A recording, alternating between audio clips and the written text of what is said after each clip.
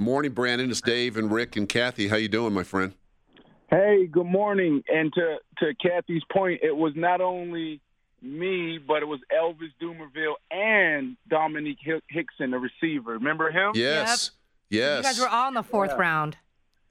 Yeah. That's amazing. I'm doing great. I'm down here in South Florida.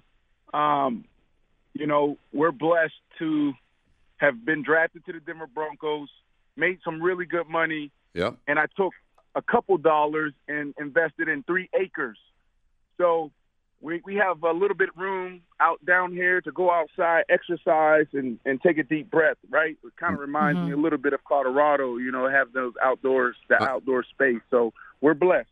Nice. Hey, what was it, when you think about it, what was it like for you on draft night? I mean, players think, you're always hoping to be drafted as high as you can, but realistically, as you take us back to that night, what was that night like for you?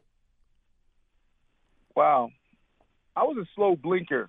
Some of you guys may not know what a slow blinker is. It's a guy, it takes a long time to get it, okay? Yep. For some reason, like in my head, I was going to be a first-round pick. Sure. Now, this is a guy coming from UCF. Everybody, had me as a, late-round free agent type guy. So I cried when I didn't go first and second and third round. So that first day back then, first, second, and third was on the first day. Yep. So it was a terrible day for me. It was an emotional day because you got to think about when I was 6 years old, that was my only dream, was to make it to the NFL, right? And every minute that goes by, every pick that goes by, like this anxiety and this tension that you feel, it's almost unbearable, right? Like you worked so hard for this one moment, 18 years for this one moment, right? And you're just like, wow, when am I going to go? Am I going to go? So the first day was terrible. Then Denver Broncos came around the second day early. It was like 11, 12, or noon the next day. And I get this call, and they're like, look, we want to draft you, but be ready to be tight end. And I was like, it doesn't matter. You guys can put me at linebacker. Just draft me, put me off the board. And that was the best day of my life, right? It was amazing. Hey, B. Marsh, it's Rick Lewis here. It's good to hear your voice again. How you doing? Oh, what's up, big dog? I'm doing good, man. I miss you, bro. Yeah, I miss you too. We were just talking about that commercial we shot together. Nuts. Nuts, right? Nuts. Nuts, yeah. And so I still, when I see you on TV, I think of that, you holding up that bag of nuts. Nuts? Yeah. Yeah. You know what that means, Dave? Nuts. Yes, I do. That was your first big... Even I know what that means. First big acting role. So, B. Marsh, do you still have a desire to play in the league? Do you think you're going to play this year, or you hope to play this year?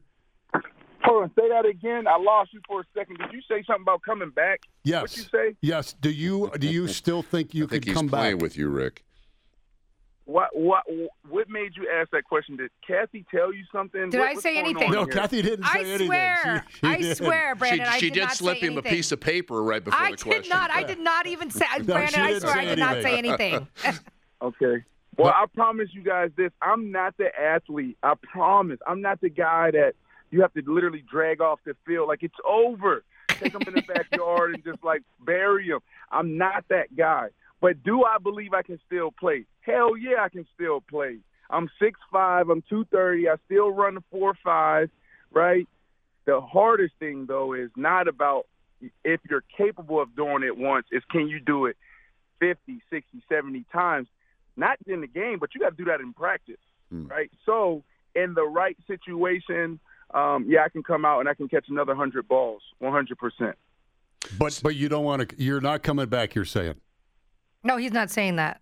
Oh, you're Rick, not saying that. Yeah, you need to listen to his You answer. need to listen a little harder. Okay. Yeah. All right. Come on, bro. You're in the media for 100 years. Come on, man. Yes, there's 2 opportunities that I'm looking at right now. This is the perfect time for a guy like me. I think injuries are going to be way up this year because we can't train properly. We're not going to have a strong off season. shit, we may not even have football this year, to be honest with you.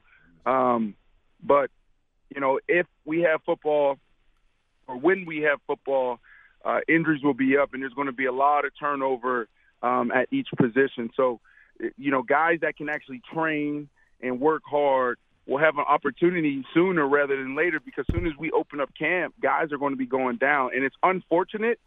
It's one of those things that I think we really need to think about from a player standpoint, is our safety of our guys. You know, it's great to get back out there, but you better be in good enough shape where you can protect yourself and at least compete at the high level. We're talking to Brandon Marshall, former wide receiver, Broncos draft choice back in the day. What about the podcast? Did I hear part of the podcast that you actually had Roger Goodell on? First, talk about that, and then the podcast in general. What prompted you to get into that? Everybody's on their phone right now, man. It's something that I've wanted to do for a very long time. Haven't had the time. So being able to be, you know, us all in quarantine, us all dealing with the same situation, and then everybody being on their phones was just a perfect timing for us. Really, I was riding around my neighborhood in a golf cart down here in South Florida, and then I ride by Reggie Wayne's house, and he's outside. He's mowing his grass. And then I ride by Fred Taylor's house, who's right across the street from him. He's cleaning out his garage. Then you got Channing Crowder, who's in the back on the pond fishing. I'm like, I have all these legends sitting right here. We're all like pretty much, you know, during quarantine the same way. Let's freaking put a show together somehow in a safe way where we can, you know, put some good stuff out there for people. You know, also have like Amari Stoudemire, in our neighborhood. We have the starting center for the Oakland Raiders in our neighborhood. I mean, there's a ton of NFL, NBA guys. Brandon Knight is next to me. So we're like, man, it's a great opportunity where we can at least put out some good content around sports. So, you know, that's what prompted us to do it. You know, the most astounding thing of that story, and I get that, is that Reggie Wayne actually does his own grass. Well, everybody's doing their own everything right now, for the most part, right? Yeah, that's right. You know? And Brandon and his wife are always doing good things in the community, and they're actually out today feeding healthcare workers in Florida, and they've been doing that every day out there. Nice. Yeah, it's awesome. B. Marsh, do you do some salads and some acai bowls and some recovery shakes? Pretty cool. Do you do your own yard work, B. Marsh? I'll pick up like the branches that fall down. I straighten up my yard, but no, our landscaping company is actually still up and operating, so they're good. They come once a week and they hit it for us. But lately, I've been doing a lot of things like cleaning out the garage, like probably 75% of most men in the world right now, and women. Like, that be sexist here, okay? And also like just cleaning up the house. I'm doing all kinds. Man, I'm mopping my floors, sweeping my floor every night.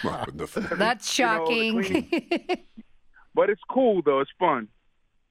Hey, you mentioned the podcast, and maybe you get an opportunity to come back and play, and I get that, man. You play as long as you possibly can play, as long as you feel like, you know, you can still play, and somebody didn't have to come tap you on the shoulder, which they get most of us that way, like, hey, would you come with me and bring your playbook? So, but after you're done, after it's all said and done, it seems like you've got so many things in the fire, so many opportunities. Have you narrowed it down to what, you know, the next decade, whenever that time comes, what that might look like for you? What are you going to? Is it TV?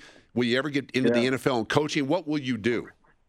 Yeah, I've already done that. When I was actually in Chicago, I spent 3 months doing a case study with Harvard, Anita Elberse's BIMS program, where we studied a lot of influencers, a lot of athletes that did well with their platform.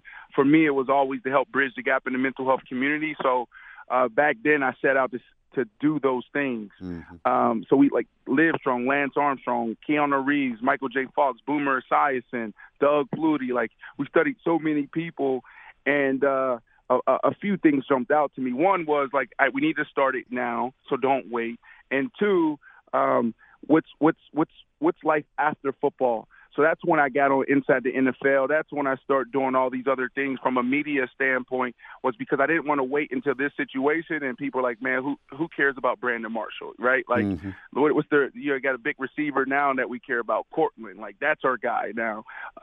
Ross Smith was awesome, but Ross Smith doesn't move the needle like the guys that's on the field right now. So I set out to do those things. So actually, Kathy has been a huge help with us in our nonprofit. She's probably our number one donor, number one fundraiser. She's raised probably almost $1 million for Project 375 to date, her and her husband, Eric. And then, still helping bridge the gap in the mental health community. But now, instead of us focusing solely on the nonprofit side and the clinical side, we're actually opening up 43 facilities around the world, top cities in the world, where we're actually focused on performance and starting a conversation about mental health. So let's just get in shape. Let's unlock our full potential. Let's cut our body fat down. Let's get our BMI in check. Let's take our cholesterol to an all-time low. And through that, it's like, hey, how is your mental health? Right? Because now we're open. We create this community. Now we're more vulnerable to talk about, you know what, I think I do deal with anxiety. You know what, is that depression? I didn't know what that was. I could never put a label on it. And now we have mental health practitioners on every on site at every facility, which I think every professional sports league should have. So, you're welcome so much. Thank you guys for everything you're doing for us. He's talking to the healthcare workers behind them. Yeah. He's delivering food. Did you think he was talking to you guys? Yeah, for a second, yeah. Rick was nodding. I'm like, no problem, B. Marshall. No, but just to wrap it up, just to wrap that last point up, guys, it's like, instead of working on the clinical side, we're moving on the performance side, and we're seeing that we're making a bigger impact faster by just bringing people in just to get in shape and take their cholesterol, down, and then we're starting that conversation. So I'm already doing it. I've been doing it for about 7 years now, and extremely excited about scaling it now. Sounds good. Sounds good. Hey, we're proud of you, man. We appreciate you taking time to come on the show. It's always great to catch up with you, and we'll look forward to seeing. Hey, if there's one or two teams, all you need is one. If they call, we'll look forward to seeing you play sometime this fall. Okay. Hey, two things. All right. Yep. One, Rick, give me my nuts back. Okay, get off my nuts. All right, and coach, yep. Ask Kathy Lee.